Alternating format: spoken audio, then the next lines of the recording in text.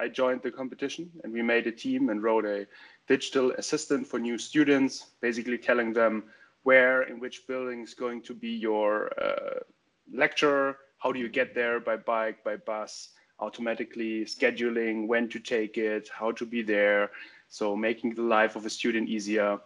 And yeah, we did make second place at that competition. And the first place was actually a small idea called Sona.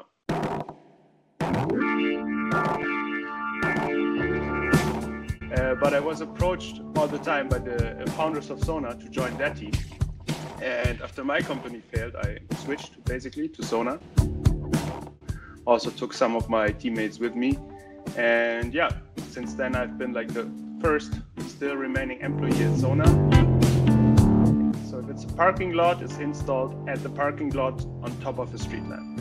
If it's in a parking housing, it's installed on the inside roofs of each level of that parking house. And then the vision data is taken and evaluated on that computer directly with a neural network, and of course also multiple neural networks and algorithms with pre and post processing.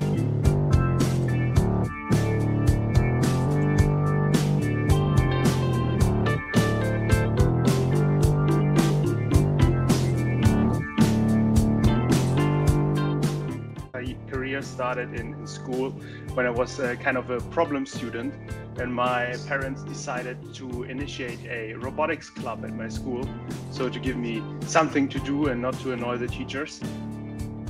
So without any further ado, let's welcome Jonas Zagatta.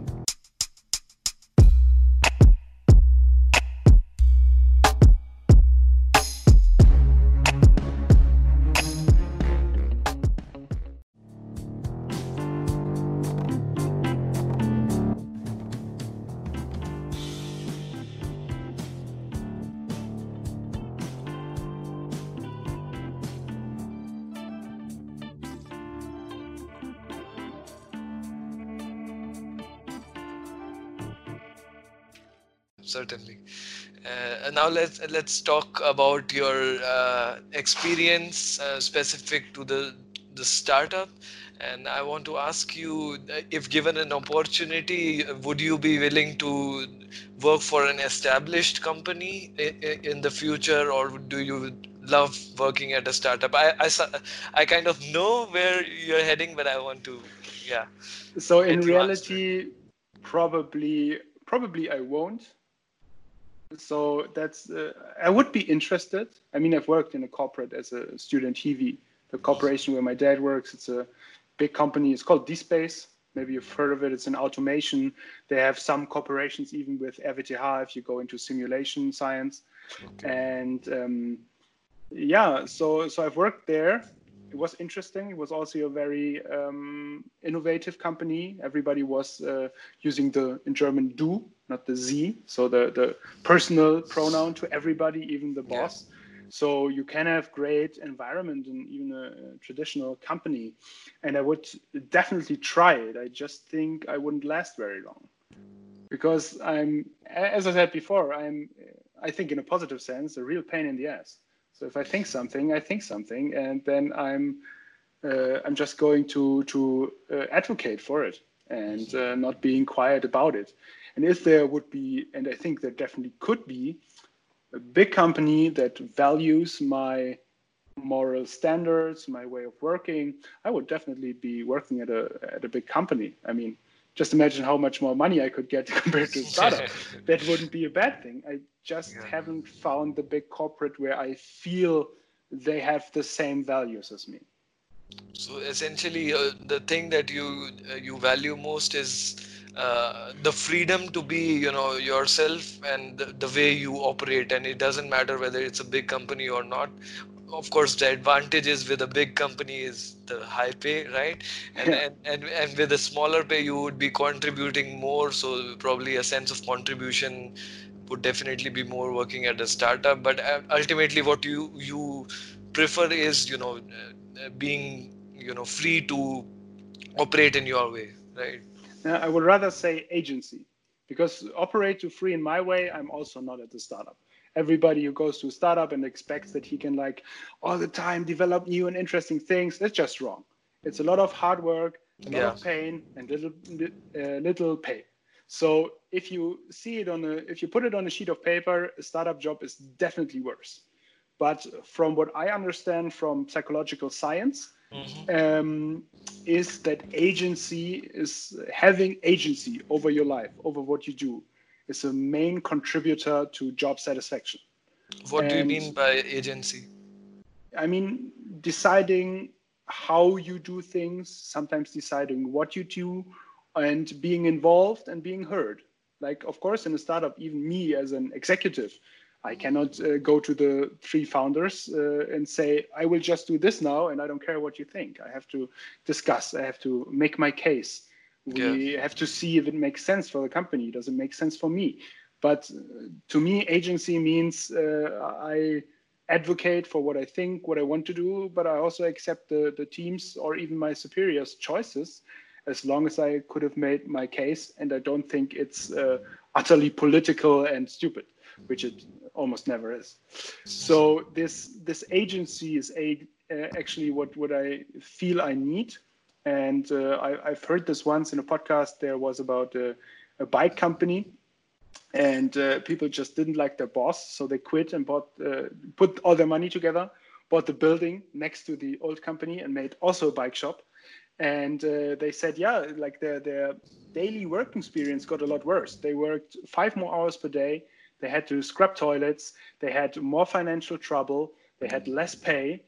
But the happiness rating of them, it was a study made on those people, was actually a lot higher. They just were Oh. more happy.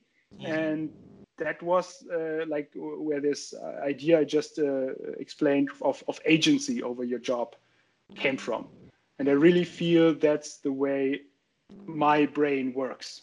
Other people might be different, but for me, that's the point. I really can't do stuff if I don't believe in it. Then I'm just the worst employee ever, I think. Yeah. But once you believe in it, then you make sure that it I gets scrub done. toilets. No worries. I will scrub toilets if I believe in it all day. Okay. Yeah. So no job is less, right? All jobs are No. important. I also think every job, that's, for example, why we have, as I said, in this HR questionnaire, we have, there's one part that I already mentioned, which is called work ethics. And I think this questionnaire can be applied to every job anybody has, from a cleaning person to a CEO to a monk. That is, those are the specific questions we use will be applicable everywhere. And my personal respect to people is highly connected to their work ethic, even as private persons. So if I see somebody, and I always tell people, if they do a great job, maybe the cashier at the supermarket, and I just think he's friendly, I just tell him, and it brings a smile on his face. Or one thing I love most in the world is if people do their job good, in a good way, correctly. And that's something I think is one of the highest virtue you can have. Do your job in a good way, whatever job you have. And that's what gets you at least my respect, and I think a respect of a lot of people. That's also the German way of working, right? You have to. I forgot the quote in German. I read something somewhere, but it's like the mindset, right? That you have to do your job. I mean, whether you feel like it or not, you have to give your best there. It's your responsibility, basically. That's what it points to, right? Or am I I think missing as something? somebody inside a culture, you never really can say that a thing is a thing. Because for me, those things are not things because I cannot discern them or separate them from the rest of my culture. So you, as somebody who has also experienced a different culture, probably are more able to say if this is a German thing than I am, because I wouldn't be knowing if it's a German thing. That makes sense. Yeah, that makes sense. You talk about work ethic and working hard in a startup, and when you're a small startup that's aspiring to grow and contribute to the society, working hard would play a really important role. So what is the mindset that you would want, or you have the employees have their, like, do they try to have a balance between their personal life and professional life, or do you follow Elon Musk way of grinding it out? What is it like working in a startup? Yeah, so for me personally, since it hasn't come up yet, but I'm not even finished with my bachelor's yet. I'm just right now doing my thesis. So I am actually splitting work and studying or free time, depending on if I have something to do for university still, that I work 3 days regularly a week. So I have actually only 3 work days. Doesn't mean I'm just working 3 days, but if I need to, I will only work 3 days. And because of COVID, we have had something that is called Kurzarbeit in Germany, where you basically reduce working time, and for the loss of money, the state covers a huge percentage of it. And a lot of our employees had to do Kurzarbeit. And yeah, of course, they don't have to work, because that would be illegal and we don't want that. But a lot of them took the time to explore professional projects inside the company. Like they have a day off, so they try to train a new kind of model for something. It's not like a task from work, but they were just interested in it. Yeah. So I really feel that as a startup, you can benefit from implementing work-life balance. And there are just times where everybody has to be all hands on deck 7 days a week.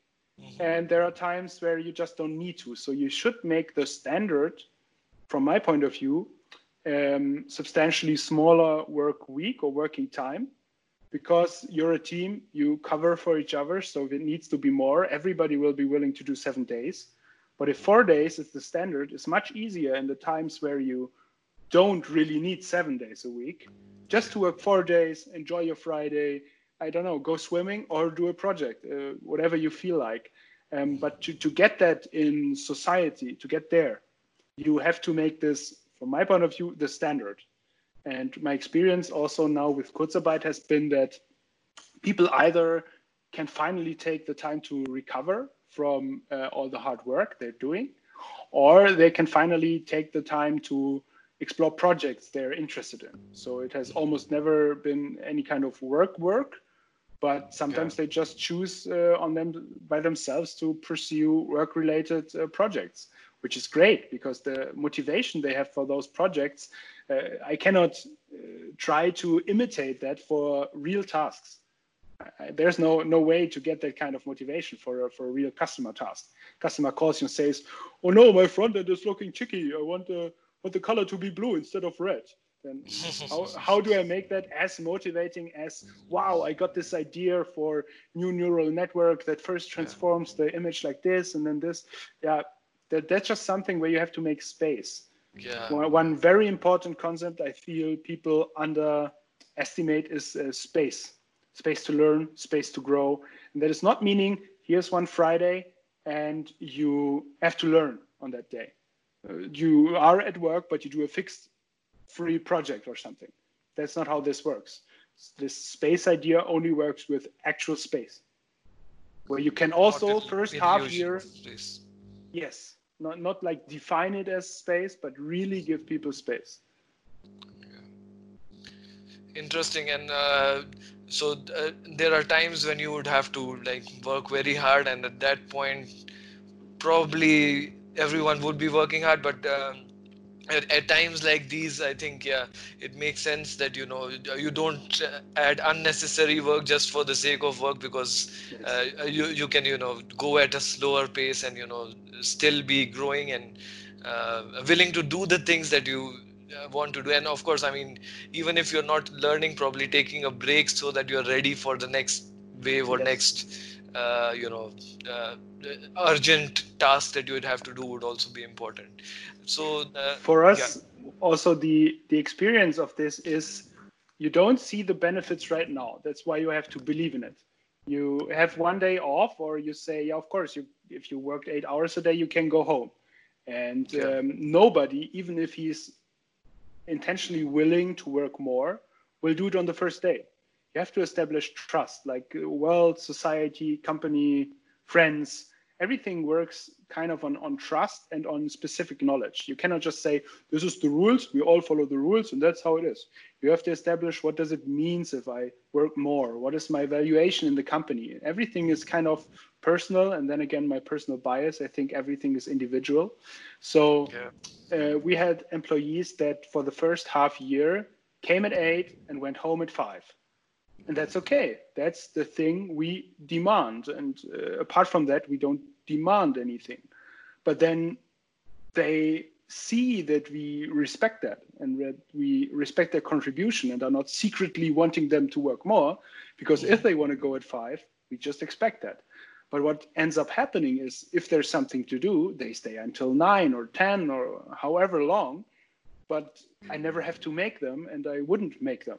I'm actually telling them, no, go home. And they say, no, I really want to finish this, and I feel comfortable doing so. But that only works if you truly accept that the contract you have is valid. And if they want to leave at 5, they can leave at 5. And you can never put that in question. You cannot have this corporate culture where secretly still you follow all the rules, but just for ass covering sake. No, if you have a rule, you really have to follow it. So that has to be the highest standard. And the rest comes politics on its own. Yeah. I don't like politics. Yeah. So essentially that boils down to the trust that the person has. If the person believes, and also the belief that he's contributing to something bigger than himself, right? And so if he has to stay longer, sometimes he does it because he wants to, and he knows that it's important. That's yes. That's also really responsibility as a company. Don't tell your employees what's important. If you tell them what's going on, they will know by themselves. Like, they're not stupid. They have master's degrees in computer science, and they're top 5% at least of society. So if they don't understand, then maybe you don't understand. That's true. And also, since you mentioned COVID and Kurzarbeit, how has this situation affected business? Has it affected in any way, or? Yeah, of course. I think it has affected almost everybody in Germany. Yeah. And for us, it means, since we're not a big venture capital funded startup, so companies that are venture capital funded have a lot of budget to penetrate a market, sell under value, develop without having to deliver something for quite some time sometimes. And that is not the company where we are. We are mostly project funded, and then a little bit business angel investment funded. And so we depend on our contracts. And some of our customers are big German corporates. And there are two things going on with them. Either they have been not so well before, and now this is really hitting them hard, and they're really struggling to, even with all the state funding, to continue. Mm-hmm. And the other, more for them, positive side of the coin is that some companies are actively using this chance at restructuring. So they're getting more lean, they're cutting some projects, they're using state funding, which is technically legal, and you can discuss it if it's okay to restructure their company. We have to see if this is just getting money from the state and using for your own purpose, or if it in the end contributes to us as a society, because then better companies come out of it that are good for our society, and cannot evaluate that yet. But of both situations, the result is that big corporates, which are a lot of our clients, are not that interested anymore in managing parking spaces. So, for example, our company clients are not as interested anymore. So the switch, we started with company clients and we slowly turned to smart city and government clients. And now this switch is kind of enforced, because the companies don't have any more spending luxury money to equip their parking spots for the sake of their happy employees. But we really have to go now for the city market, because they are not as impacted by COVID, because there's a lot of funding projects from the state. So our focus really switches there to public infrastructure. So essentially, yeah, that can be really challenging when if you had like private companies as your primary clients, and then they back off suddenly because it's not a priority of theirs because of the situation that we are in. But yeah, that changed your direction. Now you are mostly targeting public areas, and I think that in that way also you contribute in a more larger scale, right? And being available everywhere, like the vision that Sona has, that is also more aligned with that, right? Yeah, every downside can be a chance, right? So Yeah, life is a yeah, series of ups and downs, and in the end, it's decisive what you make of it. So it can definitely be also a chance for us.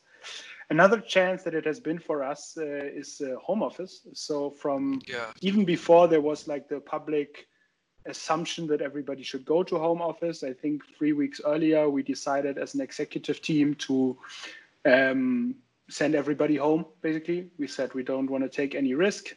Go home. We will figure it out. We do home office from now on, and yeah, we did, and that has helped a lot because two of our founders don't live in Aachen anymore. They live in Cologne and Düsseldorf, so they could work from home, and they had a little bit more time for their families because of they didn't have to travel so much. That Yes. was nice. The third founder also lives in Aachen, and me too. And we both mostly do home office, which is very good for the way of work we do because I can join any meeting digitally every day. And I have my big setup here at home. I can eat more healthy food, exercise in between. It's really a big upside for home office. But for example, for our developers, it was very horrible. They were complaining all the time about being lonely, wanting to go back to the office. So then we opened up the office back again, and first only for the developers. And now it's basically the developers' office. It's their office because they're the only ones always there. And the rest of us comes in and out as we need. There's some space to extend or use desks. We have a little bit smaller office now. Yeah, so it has enabled us also a little bit to see how we want to work. Yeah. And we were struggling with having productive home office before. Now 50% of the company is always doing home office. And that has enabled us to do things like my girlfriend lives in Berlin right now for an internship. So I normally wouldn't be able to see her much, but I just can go to Berlin for 2 weeks if I know that my work will be sufficient if I do it remotely. Because right now I Yeah. have tested what works, what didn't work. So I see, can I do this the next 2 weeks or am I needed here? And then I can decide to go to Berlin for 2 weeks and also be productive and work every day while still spending time with my loved ones, which is very Yeah. nice. Yeah, from productivity standpoint, home office is definitely better. But then, yeah, there are these caveats that you'd probably have to spend time on your own, and you'd not be networking, or you wouldn't be connecting with people essentially. So, are you guys also considering to make home office, or make it partially more a part of the working style, or is it something you're still thinking about? No, actually it is. So if you want to do home office, you can. And we have figured out that it is for the developers, it's not a good thing. They almost never do it. They have the office. And I live 2 minutes from the office. So basically, for me, it is I get up, we have our daily meeting, which is digital. So we all have a conference, video conference, 15 minutes at 9 o'clock. Some people are already in office, some are almost out of bed. And we just discuss what's going on for the day. And then I have the next meeting, which I mostly do at home, which is project manager meeting, where we just go through all the project plans and see, are we still up to date? Are there tasks that haven't been done? So we have to follow up on them so nothing really gets lost or something. And yeah, after that, I see how my day is going. And then I see, for example, here's a meeting. Is it necessary that I be there in person? Then I would just get on my bike and drive there, and because it takes 2 minutes for me. And if not, I stay home and work, and then I can do things that need to be done throughout the day, watering my plants, cleaning up my room in times where I would have to go home from work or something. Um, so it is through COVID an integral part of our working style, but it's not home office or office. It's really, it was a chance to get to know what works and what didn't work. And since we had a very honest and transparent culture, everybody could say, yeah, this worked for me, this didn't work. Me as the HR manager, I had a private talk with everybody in the company about their psychological situation, for example. So I also got a little bit of an overview how people feel. And then we as a company decided to, make it optional. And a lot of people are using it, others don't. And now everybody knows what works and what didn't work. So we also know certain things where we have to be there. And even the people from Cologne and Düsseldorf, they have to come here for that day. There's just no way around it. But there are other things you can very easily do from home. And being forced to learn what works was really a good thing in that situation. Yeah, so you will also take parts of it and keep continuing with it in the future. For example, when it's not urgent, everyone could be working from home. So this COVID situation has fundamentally changed the way people work in a good Yeah. way, mostly in a good way, I think. Yeah. Yeah, I think so too. And yeah, can you tell more about your what a typical day working at Sona would be? Yeah, so I think it's different for everybody. For me, as I choose most of the work myself, it's definitely those two meetings in the morning. So before the first meeting at 9 o'clock, I check my notebook. I have a handwritten notebook where I write down what I want to do this week or what I have to do this week. And then we have our daily meeting. Then I have my project manager meeting. And then it really depends on what's going on. So if I am helping out in production or technical design or testing a product or something, then I will go to work and do it. If it's just, I don't know, I have to update our HR process documentation in the wiki. Of course, I do that from home. And my day is really, I can never tell how it's going to go until the day is there, because things come up. I might be at work, I might be not. We have meetings. I personally have a lot of meetings. Gladly, they're mostly on Monday. So Monday, I'm mostly in meetings, different customer evaluations, executive meetings, tactics and strategy meetings. All that is for us on Monday. So we have mostly are done for the week then after Monday with those general meetings. And then there will, of course, be specific meetings. If I am a project manager for a topic, I will see how is the calendar of my employees, and I will schedule a meeting that fits everybody where we can then discuss what's the status, can you clarify my questions. But basically, I have to decide every day what my day looks like. And except from Monday, which is mostly the same, every day can be different. Yeah. Which is what I like. I like the diversity, so to say. Yeah, so every day every day is different, and that probably would not be the same when you're working in an established company, probably. I mean, No, every I would day also is, have tasks that I had to do, which I have now, but yeah, I decide that I have to do them. So I just look at the company, I look at the projects, and I decide this has to be done. So I plan yeah. it for the day to do. Not because it's interesting, but because it has to be done. But it's almost never that somebody tells me, you have to do this tomorrow, but I have to figure out myself. Yeah, so you have a sense of responsibility, but also freedom in choosing what you do, but also taking into account what is important for the company first. So what do you love most about working at Sona? Team. The team is just Team. amazing. Okay. I mean, I've selected most of the people that work with me. And since they have to pass my HR meetings, I would say there could be definitely a bias towards people I like. But then again, I like everybody. They are just great people. So I really like the team. I like everybody in the team, working with them, discussing with them. So this is really exemplary good in our company. And what then puts the cherry on the cake is if you have philosophical discussions. So we either try to encourage them when we do like hackathon weekends. Sometimes we rent a house in Belgium here in the Eifel. It's a part, very nice part of nature, whereas there's Belgium, the Netherlands, and Germany all share this part of the nature, and there you can quite cheaply rent houses. So sometimes we rent a house for a couple of days, just go there either for fun or for a hackathon. And that's especially a time where you can discuss philosophy, which is great. But it also happens during the day sometimes, like somebody, there's a news article XYZ, and then just everybody drops this word, comes to there, like, no, I think this, and the next one is, I think that. And that's just the things I love when you get so much perspectives from so many smart people. And it is a bubble, and it is this metaphorical glass dome where we live in, where we are not confronted with too many other parts of reality.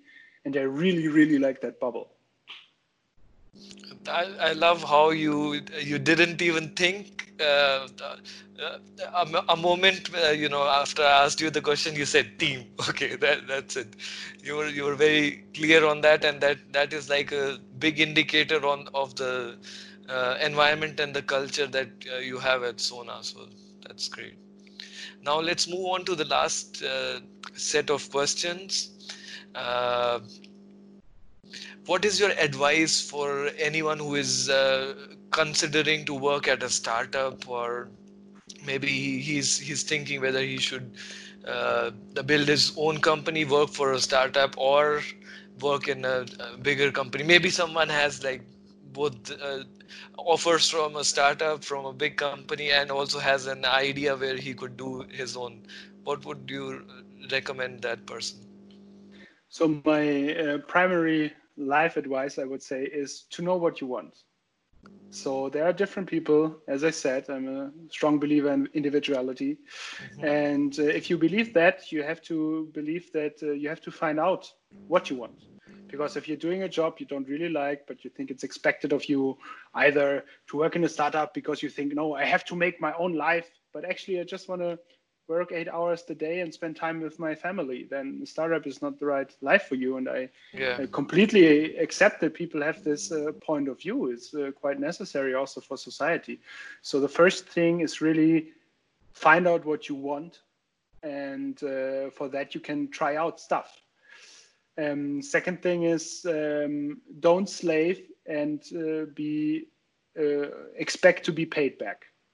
There is no slaving and accepting and then being paid back in gold. That's just not happening. Yeah. Anyway, it's not happening in a startup. You won't get 50% of the shares just because you worked for €600 a month. And that's not happening in university and corporates where you get, €6,000 for slacking off because you have a master's degree. That thing is just not going to happen. So find out what you want to do and what it is that you want. You want family, you want professional experience, you want to develop, you want to lead a team, you want to hang out with friends, and then see what in your life, and that is not only job, but also, friends, people you surround yourself that look if it contributes to your idea of your own life. Yeah. And then there's one specific recommendation I have for people wanting to start a startup. That is, first thing you have to do is find a customer and sell it to him. Before you write one line of code, the only thing you're allowed to do is PowerPoint. You only do PowerPoint until you have a signed contract for cash. Don't even think about the product. Yeah, of course you have to think about the product. You have to do slides. You have to explain what the product is. But then the customer will tell you, oh, I like it that way. Can you do it that way? And since you haven't done anything, you say, yeah, of course. And then you figure out something, a prototype you can build for money that somebody else has paid. Without that, don't even think about starting a company. So, the first thing is to find a customer. How do you find a customer in the first place? Yeah, I think what worked for us in the beginning, and now it's of course a lot more professional, but was drinking alcohol at fairs. So you are at a bar. Perfect startup advice, huh? Yeah, you sit next to a guy who's the blah blah executive of blah blah, and you get into a talk because you're just two guys in a suit sitting at a bar at a conference, and you talk to him and he says, wouldn't it be nice to get this? And you say, technically I have a company who does that. Do you want to buy it? And things like that. So I think we got for all of our first customers through personal connections. I would not say that the alcohol is a necessity there, more of a regular occurrence, but that's when people are relaxed and open. So you just meet, you have to go to events where corporate and young people mix, or people with ideas, and you have to find the right environment where you talk to people out of your bubble. And there you might find somebody who's willing to pay. And then just if he likes you and you like him, there's a personal connection of trust established. This person is not like, what is your company? What is your revenue stream? He's like, no, I like this guy and I trust this guy. Yeah. And since it's mostly not a lot of money, I just spent the money on it. And this is again the concept of individuality and individual and personal trust and connection. Yeah. So going out and meeting people, going to events, connecting with people through personal connections is the best way to get a customer. Yes. Yeah. So finally, what are the book recommendations that you have, the books that have had the most impact on shaping your mindset and, that have helped you make the decisions along the way? So I only started reading 3 years ago. I wasn't really into books in my earlier adult life. And a lot of the books I've read were more of novels or something that shaped me, but it's more of a psychologically interesting to experience what the character experience. But there are actually 2 books I want to recommend that have not influenced me throughout my life, because I've read them just a couple of years recently, or very recently. And the first one, which is my favorite book, which I buy it all the time, then I lend it to people, and once somebody forgets to give it back, I buy it again and lend it again to people. One time I even printed it on a printer and then distributed those, because it's just the most amazing and inspirational book for my understanding of modern society. It's only available in German, unfortunately. It's called Wer wir waren, Who We've Been. Okay. And it's from a German author and television presenter and intellectual, actually one of the greatest thinkers of our time, I would say. It would be a person that, like, my grandparents know him from TV, but not my generation. He recently died, and when he wanted to write his final book, it was an account of today and the future.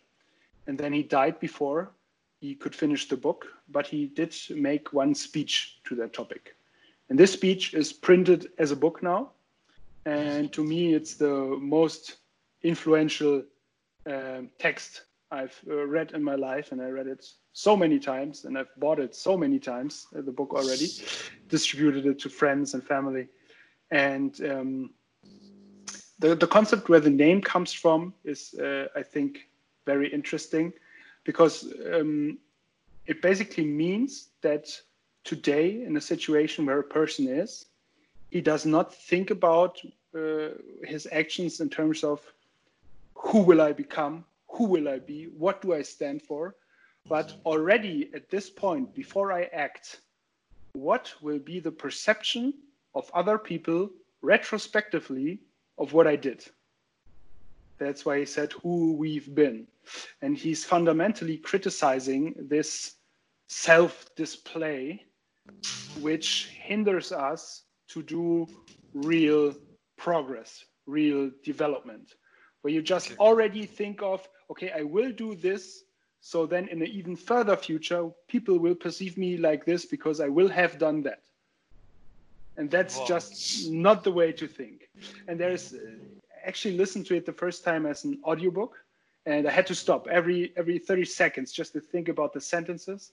Then I bought it as a book, and it's just amazing. I actually translated the best part of it to English. I can send it to you after the podcast if you're interested. Yeah, sure. And this book is just it really defines my philosophy on life, technology, and society. And then one book which is different, which I just recently finished, is The Invention of Yesterday. It's I think everybody knows Homo Sapiens by Yuval Noah Harari. Yeah. It's a worldwide known book, and it's basically the same book. But Harari is really focusing on technological advances that have happened, or specific events that have shaped society afterwards, whereas The Invention of Yesterday focuses on social constellations. So what social constellations did exist at a time? How did they trickle to each other? How did they mingle and become something new? What was their perception of life, and why did that, for example, make them what they were? How did we get here? And what I find most amazing about the book is how connected world history seems to you after reading it. Like after reading Homo Sapiens, the way the world is seems kind of inevitable, or as a step of steps, one thing after another one. But after The Invention of Yesterday, the whole world feels like you have all these interconnections in your mind of how the world became to be what it is.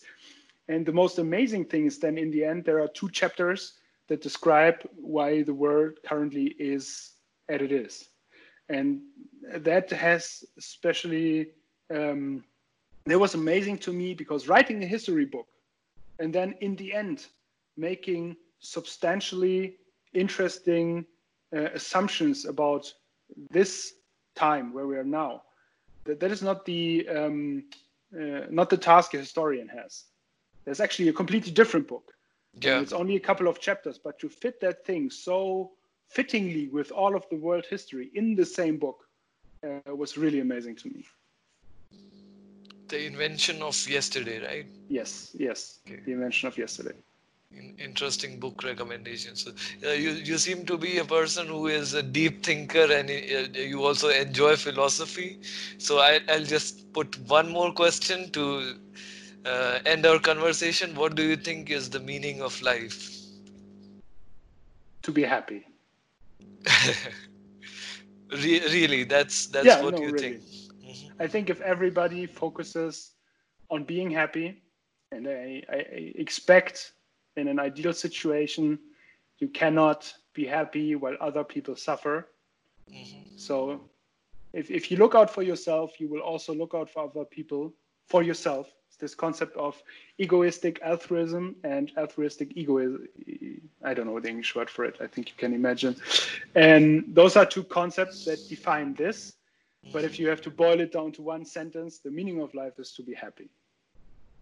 Okay, but there must be times in your work that you wouldn't be, happily doing it. Definitely, I can imagine a lot of stressful times, and you wouldn't call the thing that you would be experiencing at that point as happiness. And if you have happiness as your priority, probably you'd be like, fuck that. I'd be doing things that I want to do that make me happy. Right? That's not the happiness I mean. The happiness I mean is more of a deep life satisfaction. And long term. Not long term. I mean, if I am doing something stupid, even when I'm annoyed, even when I'm angry, I am to a certain extent happy. And if I am not, that means the stupid thing I'm doing is really stupid. Not necessarily stupid, but it doesn't help anybody or something. Then I know, then I feel that I'm not at all a little bit happy about what I'm doing. Then I know, okay, I have to change something. But then also happiness, and I just recently read a graph. I didn't read the study to the graph, to be honest, but the graph showed how the perception of how the happiness of people differs from people who think they can influence the happiness. People who think they can influence the happiness are substantially happier than people who think they don't. Mm-hmm. And I've suffered in my youth from depression for quite a time. And to me,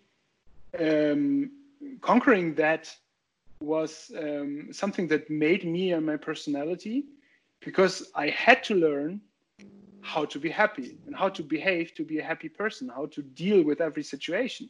So for me, this was a chance to see life a different way.